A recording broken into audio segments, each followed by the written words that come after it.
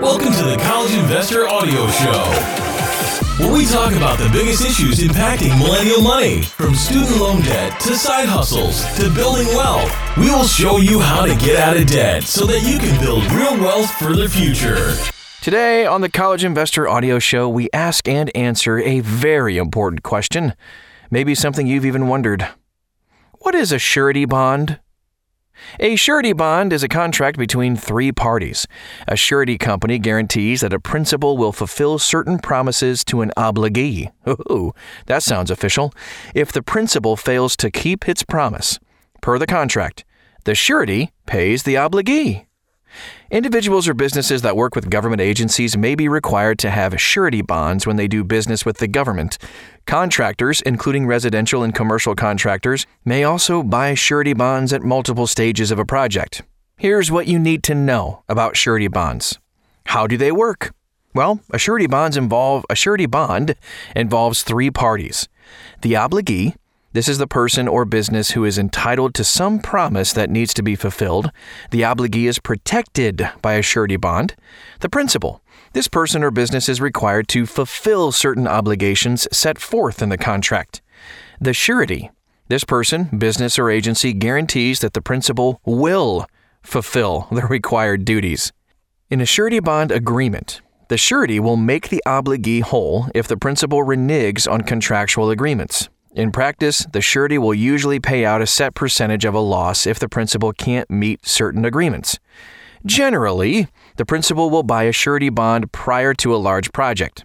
Small contractors can often compete with larger companies if they purchase a surety bond, which guarantees performance at a certain level. Of course, surety companies are aware of the misincentives that surety bonds provide. Principals often have to put up personal or business assets as collateral for the surety bond contract. That means the surety company can make a legal claim to those assets if the surety company has to pay out a claim. Common types of surety bonds. Okay, so surety bonds are very unique financial contracts, to say the least. Because of that, there are a myriad of types of surety bonds. However, the two most common types of surety bonds are contract surety bonds and commercial surety bonds. Contract surety bonds. Contract surety bonds are surety bonds for construction projects. Not every construction project will require a surety bond, though, but, many larger ones will involve contract surety bonds. Contractors often buy these bonds that guarantee that they will either complete the work. If the contractor defaults, the surety company has to find another contractor to complete the work, or the surety company must compensate the project owner. Contract surety bonds can include bid bonds. Guarantee a contractor can fulfill contractual obligations and that the contractor won't back out of a deal after it wins a bid.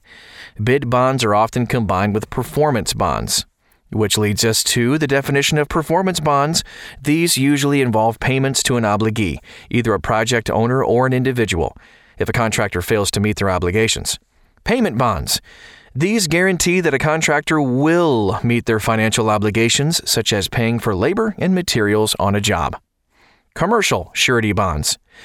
Commercial surety bonds are designed to protect the public. Government agencies may require people who work within certain occupations to purchase commercial surety bonds. Commercial surety bonds can include license and permit bonds.